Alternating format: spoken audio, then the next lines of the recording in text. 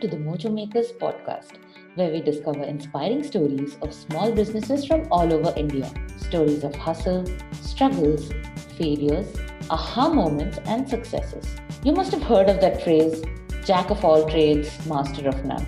But what if we told you you could become a master of at least a few of the trades that you picked up? That you could continuously fail doing things you loved and found exciting and became a huge snowball of learnings. You could become a jack of all trades and a master of few.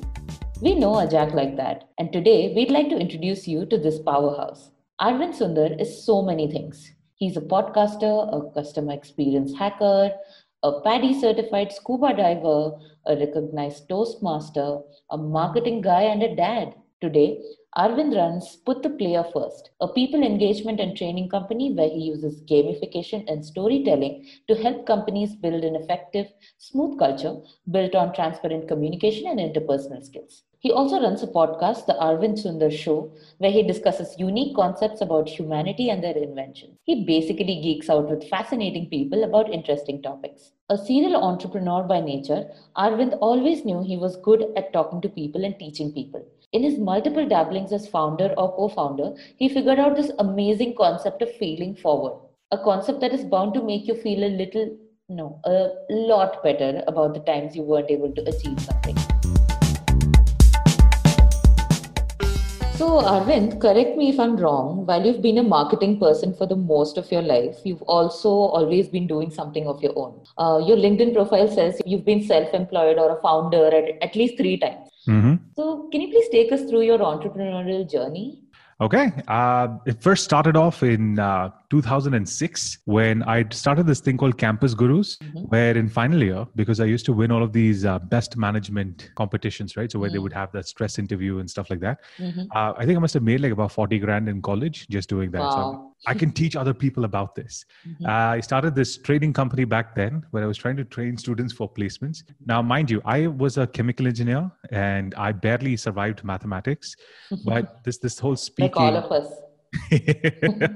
Yeah, man. I flunked first year mathematics as well. So I had to repeat that calculus, never could get my head around it. Anyway, that happened. And then that didn't work out too well because obviously I didn't understand business. Then I joined IT and I was like, hey, there's a lot more money to be made here. So then while I was working in IT as a developer, I also became an Apple software trainer. So, that means that I would teach people how to use iMovie, GarageBand, and, Pages and Keynote and numbers and stuff like that. That wasn't fun. So then I switched to social media training and then a whole bunch of things have happened. My first real business, if you want to call it, was actually with my friend Nanda Kishore, right? So we ran this thing called Fluid Fire Creatives. Now, trust me, neither one of us knew anything about business. But the first thing we did was we got printed, we designed these, with like bootlegged Photoshop, right? We would design this visiting cards and, it was like the dumbest thing, but we would go to Landmark, like bookstores before Flipkart and Amazon became a thing. Yep. And we would hide these inside like business books, right? It was weird. We would have pockets full of these cards and then we would hide there. And from there, I think we actually got like some 2 or 3 people inquiring about this. And people from Landmark called us and told us, please don't ever enter our shop again. Yeah, I was going to come to that. Like, didn't you ever get caught? Of course, so many times. And but it did happen, right? Again, like I said, we had like no clue about business. And then after that, one thing led to another. And I finally started my first real business with my friend Nanda. Again, even though we did this whole, shenanigans with Landmark and stuff like that, that's when I learned about stuff like advertising and creative and copy and all that. I gravitated a lot between jobs, but every time I was like this weird sticky ball of Fevicol, if you want to think of it like that, right? I would do something and I acquire these skills and then I would roll it forward into another venture or another attempt. It just kept on happening. And one of the first successful ventures, you could say, was this company called Grok Communications. I started with my friend Kudu, and together we launched India's first storytelling agency. See, Kudu and I, this is a real story, by the way. Kudu and I, we met in the washroom of Ogilvy and Mather. We both started on pretty much the same day. And he was washing hands and I was also washing hands. And then we were like, yeah, we just said hi. It was like the weirdest moment ever. But we've been like best friends since then, right? So it was a crazy thing. He was in servicing. I was doing content and tech at Ogilvy. And after that, one thing led to another. We started off our own agency. And once again, it's this dumb thing about agencies, right? And I'm very, very proud to say it because I experienced that after I actually launched my own agency, but not while I was in it. In the agency, we obsess about awards and branding and all sorts of crap like that. This was at least back when I was there. But once you come out of it and once you actually become like this entrepreneur business, you know how much that stuff is all superficial, right? Because from moving from an agency into an actual entrepreneurial role, you realize that branding's all really good. This creative, it looks really good, but how do you translate that to into business money? results? Yeah, pretty much. And I was too dumb at that time. I didn't know this. And Kudu and I, we tried, but we went through this horrific experience where, we're like, screw it. Cash flow got screwed.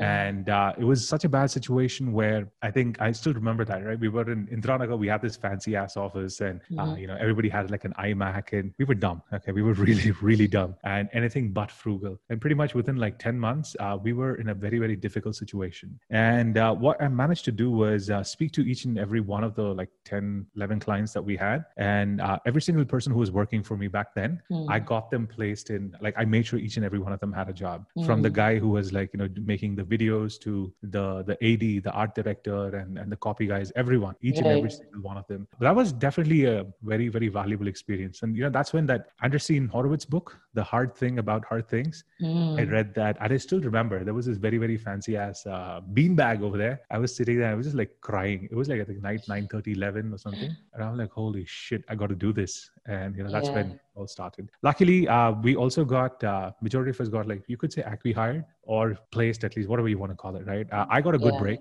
I got into Jigsaw Academy. And from there, I moved on, I think it was in April, right? So I started this thing called Put the Player First. And I was also doing this other one called The Way of the Octopus. Again, funny names, but they also have a lot of meaning. Put the Player First. I'll come to that later. But The Way of the Octopus, again, comes from my own personal experience of being an employee. And when I realized, right, like that mind shift that I spoke about from being an advertising person to a business owner, right? Correct. That mind shift gave me this insight or epiphany, you could call it, that we can't afford to be like a one-trick pony, right? Like a specialist. I mean, that's my very, very strong personal opinion. So under a number of different brands, I tested out a ton of material, right? I tested out how, you can do marketing better, how do you do personal branding better, and all of that. And it culminated in this thing called The Way of the Octopus, where we try to, train people on how to become like a pie-shaped individual, right? So it's not just one expertise, but then you have at least two strong areas of depth and like a broad area of understanding so that you can draw ideas from different places. That went well. But again, in I think March or April, I think it was early March, I had a falling out with those guys because unfortunately, due to my commitments, right? Like financial commitments and the way COVID was going, I could not sustain that, right? I needed a regular income and we parted ways mostly amicably, but then Put the Player First, the training thing, that's been going like really, really well. But this time it's like a hire when it hurts kind of a philosophy. So, wow, this is such a great journey, Arvind. I think, it's most part of being an entrepreneur is about these highs and lows and how you ride them, right? And since you said that in March you had a low time, that actually brings me to my next question. I feel you've been a multipreneur for the longest period of time, and that's the first time I've heard that. What does that mean? It means you've started and shut down multiple times, right? Oh yeah, right. 3 times. So 3 times. So you've pivoted also. So I had to. In the current scenario, so many businesses have been affected by COVID, and the most resilient ones have either stood by the storm or pivoted to adapt. So how do you think these business pivots should work? I mean, it would be great to get some insights about pivoting a business from you because you've already done that a couple, 3 times. So just to give you an example, not an example, rather a clarification, it's not the business that's pivoted, but 3 times, but it's the entity, if you will, right? But like I was saying before, again, story time. Back when I was a kid, there was this cartoon series called Captain Simeon and the Space Monkeys. Okay. All right. And in that, there was one particular episode called Monkey Puzzle Man. All right. If you go search on Wikipedia, Monkey Puzzle Man turns out to be some sort of a guy who brought in the monkey puzzle tree to some place. Okay. I don't remember the name. But in that episode, what would happen was this villain, right? This pirate, space pirate, who's a monkey. Whenever he shook hands with someone, he could kind of absorb their power. Okay. And then essentially he goes around, and then this Captain Simeon, right? Like the protagonist and his crew, each one has their own unique ability or superpower, if you will, right? By the end of this episode, he was like shaking hands with everyone, and he gets like the spider monkey's tail, the orangutan's brains, the gorilla's bronze, and stuff like that.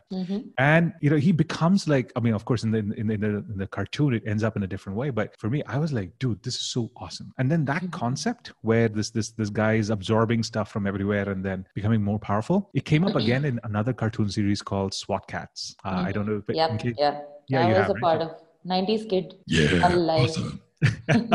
So T-Bone and Razor, what they're doing is they're fighting this metallic cats, but the metallic cats get corrupted and absorbed into this orb, which which is absorbing cars and tanks and trucks and all of that. It's becoming like the super duper awesome thing. And that thing like really, really impressed upon me, right? And then I grew up a little bit, not too much. And then what happened was I found this guy, Hunter S. Thompson. He's got this really famous quote about life, right? Where the gist of the quote is, the point is not that you want to arrive safely in a pretty and well, but you want to be like completely used up and say, oh my God, what a ride. So I put these two things together, and then what I realized, right? I think the best way to describe a pivot would be to fail forward. Right. So if you have to, again, like come in terms of how do you actually pivot, it's like you see where you're going and you want to kind of like use that momentum to bounce off that idea into something else, right? What many people do is they go down, let's say in a northern direction, okay? Just for visualization, in a northern direction. And then when something like does not work their way, they're like, you know what, screw it, I'm going to go south. I would say instead of that, go northeast, right? So you like kind of like bouncing off, but you're still going in that same general direction. So think of it like funnel of sorts, you're really, really broad, but then you're like kind of like narrowing down on what you want to do. And the moment like, I hear stories of, hey, these guys are like phenomenal geniuses who found out exactly what they wanted to do. I'm like, kudos, right? That's amazing. But I'm not one of those guys, right? I've taken a whole bunch of knocks and presumably knowing myself, I'm probably going to be doing this. So for a long time to come. And I think that's how a pivot should be. You build off the momentum that you have acquired. That's number one. And you take whatever you have acquired, right? The knowledge, the skill set, the assets, and then you roll it into the next one, right? And eventually over time, some of the things will not be relevant anymore, but you would have a much better idea of which I believe that is a phenomenally important thing when it comes to pivoting. That's my take. Those are some great insights. I'm like taking notes even for myself at some point, but I'm sure like our listeners will really find this really insightful.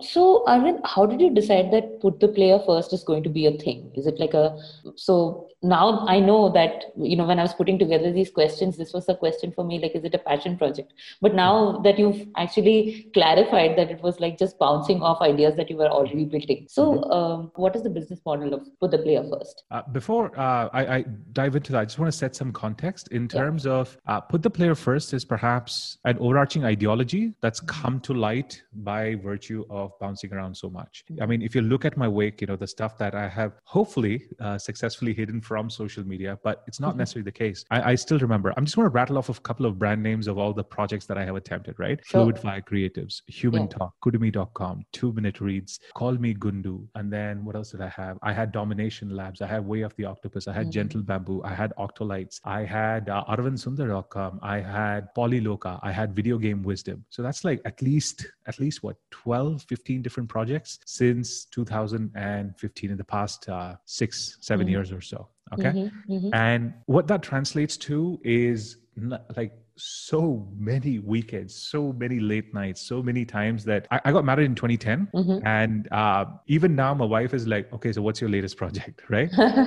But there is a reason behind this, right? So you try something, you explore it. And once you have gotten that gist of it, then that's how I'm working, right? I get the gist of it and then I'm going to be packaging that into something else, right? Now, put the player first is a methodology that I've designed where it's mainly focused on experience design, right? On how you can take an experience to go from satisfactory to satisfying. It's a small difference. It is wordplay, but it's simply that I'm using techniques of games and game design into making other other experiences better. So it could be like in terms of apps, it could be in terms of training, it could be in terms of let's say you're building out a certain like an actual museum or something, right? You could do that. If you want to build out an e-commerce platform, if you wanted to build out a situation, like an education platform, an LMS or an app, any of these things, right? It's there. And this is essentially like looking at stuff that I have learned in the past, which is psychology and video games and game design. And that's just one angle, right? And then adding that with another stuff like of tech and marketing and apps and all of these things mixed together, they give me put the player first. Now, if you're looking at it in terms of business models, right now, there are literally two things that I do. One is I train people using these training sessions and these workshops that I do. I use a lot of gamification techniques, right? I use stuff such as countdowns and timers and basically anything that you can make an experience fun, right? Right. That is just the beginning. I'm really fascinated by jargons like this, like gamification. It's been in the market for a bit, for a while now. So can you explain what gamification really is and how it can help businesses reach their true potential? Absolutely. Gamification is essentially using stuff from games, like elements of games, such as stories, mechanics, the way games actually work, things that you can see in games, things that you can do in games, and you put them in a non-game context. I'll give you an example. My earliest gamification thing was in 2011 when I was doing something with IBM and Ogilvy, right? Something as simple as filling out timesheets was an absolute headache, right? Because Ogilvy would bill clients on the basis of time spent on these things. Now, what would happen was most people would just like scurry to fill out timesheets, when it was like time to fill it up at the end of the month or something. And that was not a good thing. So what we ended up doing was a small, simple gamified system where you accumulate points on the basis of actions that you take, and then you get like a reward at the end of it. That's gamification at the slowest thing, right? At the lowest level. But there are additional and more advanced techniques, and there are a couple of pioneers. There's a Taiwanese American entrepreneur by name of Yu-Kai Chao, and he is pretty much written like the most popular framework in gamification known as the Octalysis framework. And it talks about different ways that you can motivate. At the end of the day, what games do is they enable us to immerse ourselves in whatever's that's happening. And they do this by pulling on different levers that we have. It could be in terms of the experience itself, like how nice does it feel? How does the audio look? How does the video look? What is the story that's going on? That's one part of games. Another part of games is how do you motivate people, right? Do you want to give them rewards? Do you want to punish them? Do you want to make them aligned with a greater cause that you have? There are different motivational techniques that you can use to get people to take action. So once you understand this and you apply it in a non-game context, such as an app, you can do things like, hey, how can I get somebody to buy more stuff from my e-commerce store? Well, one thing that you could do, and this is something that Amazon does, is you can say maximum of 3 items per order, right? It is creating an artificial scarcity, but suddenly what people are doing is like, oh, I probably just need 1 water bottle, but then since they're saying it's like maximum 3, I am probably going to just take 3. Now, obviously, a water bottle's maybe not the right place to use it, but that's called as... no, for sure, yeah. So you could use that, right? So that is another thing. Yeah. Another thing is one-time only sale, right? So you are ready to check out, right? You enter your credit card details, your payment details and all that. And then suddenly there is a pop-up, right? Which says like, hey, you bought this water bottle, but now you can buy this 10 kg pack of protein whey powder. And that is going to be here at this insanely discounted price only once. If you click on forward or if you click on no thanks, this will not be there anymore. Now, suddenly you're applying scarcity, right? And a sense of loss. Right? If I don't buy this, this is never going to be coming in again. And then, so you can bump up the cart value. Right? So that's another way you can do it. So that's how, like, there are many, many different ways that you can use. Well, like I said, Yu-Kai Chao, he's one. There are a whole bunch of, there's a very, very strong and yet growing community of gamification people in the world and in India as well. So basically, if you want to get any particular change in terms of bumping, any sort of behavior change that you want to do, gamification is like a fantastic tool for that. Interesting. That's very interesting. And come to think of it, gamification is everywhere, right? Now that you explain it to me, and I'm like, oh my god, everybody is bombarding gamification at me everywhere. I'm basically surrounded by things that motivate me or push me to either make a purchase or either subscribe to something, right? So yeah, I think this is such a great insight for marketers in general. And I was just going through your website, right? Put the player first, and I saw a lot of testimonials from different companies that you train at. Mm-hmm. And I also saw that you put a excerpt about the concept. And I got a Mm-hmm. feeling that your core concept is based on empathy. Mm-hmm. When you say put the player first, and when you say Mm-hmm. that when you do trainings, you have to think from the people's point of view who are going to attend that training. So I'm going to pivot a little. I'm going to ask you about how do you think empathy works in workplaces? Like, do you think it's an underrated trait? What's the core concept like? Can I be brutally honest? Yes. All right. Absolutely. As an entrepreneur, I have the freedom and liberty to say this, especially because I'm like a very, very small outfit, right? It's just me right now.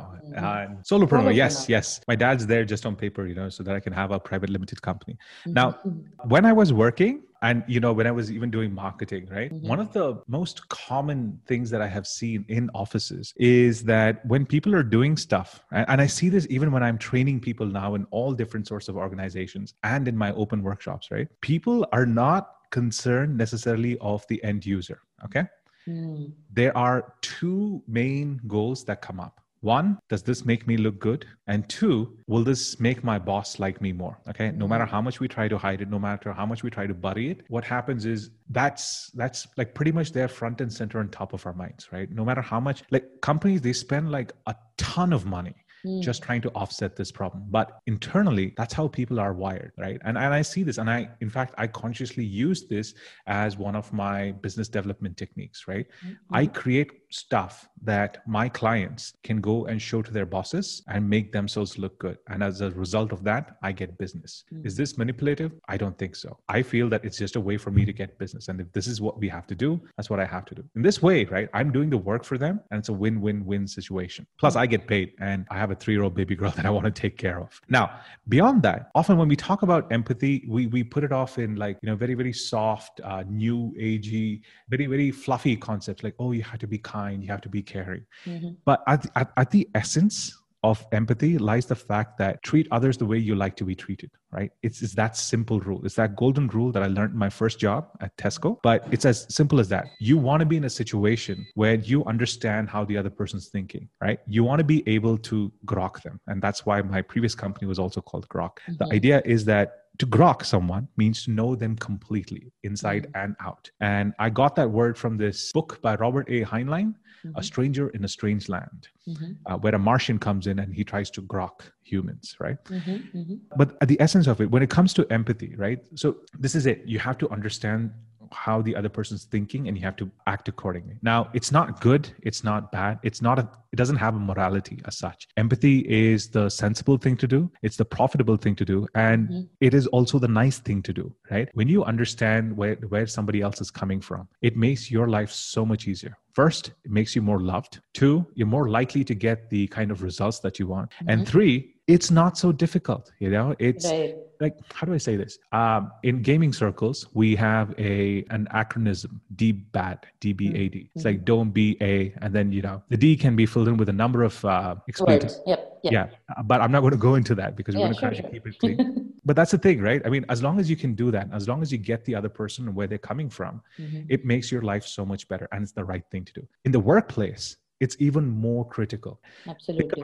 You have like a 360-degree approach, right? 360-degree environment. You have people above you that you report to. You have people below you who report to you, and you have your peers. If you just spend like a minute just thinking about, hey, what is it that they want?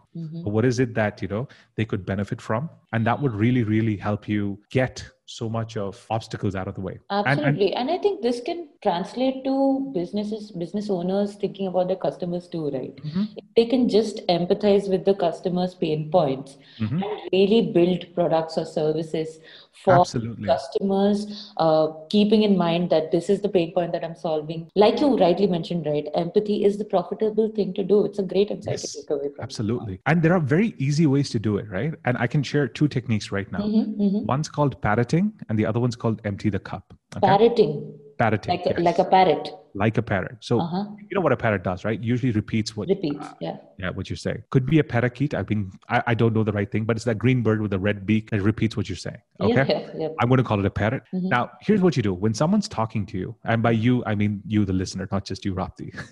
Sure. But what you do is you just shut up and you listen, right? You just keep on listening, but you're listening with the intent to internalize. Okay, and after the other person's done talking, you just go back and say, hey, so if I've understood you correctly, what you're trying to say is blah, blah, blah, blah. And what you want to do is you want to say what the other person has said, but in your own words. You don't want to repeat their words. You want to say it in your own words to demonstrate that 1, you've been listening, 2, you've understood, and 3, get an opportunity to plug any gaps that come up. Great. Okay? Yeah. That's a phenomenally easy thing to do.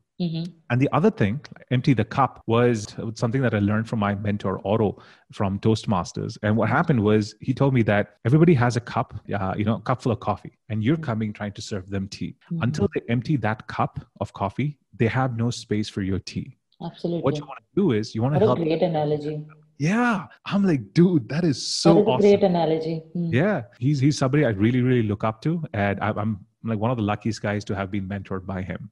He's even written a book about the Bhagavad Gita also. And he has like a ton of lessons. It has a very spiritual notes to this particular concept. It does. Yeah. And he says like the way to empty the cup is to let them talk first and you just listen. And while they're just pouring the cup out, right, it's creating more mental space for your message, for your ideas, for your suggestions to take root. Absolutely. So simple ways you can boost up empathy. Right, that's great. How and where can people reach out to you for training services, gamification advice, and other banter? Puttheplayerfirst.com is my professional thing. And I can be found by Googling for Arvindh Sundar. I've been waiting for years to say that. Google my name, Arvindh Sundar. Makes me feel like James Bond. And Arvind, I want to end this on just one question. What is that one advice you would like to give your younger self? Don't stress eat. Stress eat? Yeah, don't do that. That's like a nasty drug. It never goes away. And on that fit note, we end today's episode of Mojo Makers. Some key takeaways from today's power-packed and super entertaining conversation could be that the best way to pivot is to fail forward. Go north, bounce off the same ideas and keep it relevant. The other thing that I really learned was, treat others the way you want to be treated. Get to know your customers completely, and that empathy is the profitable thing to do. Thank you for being a part of the podcast, Arvind. You truly put the mojo in Insta Mojo. And a big thank you to all our listeners for tuning in. We'll see you in the next episode.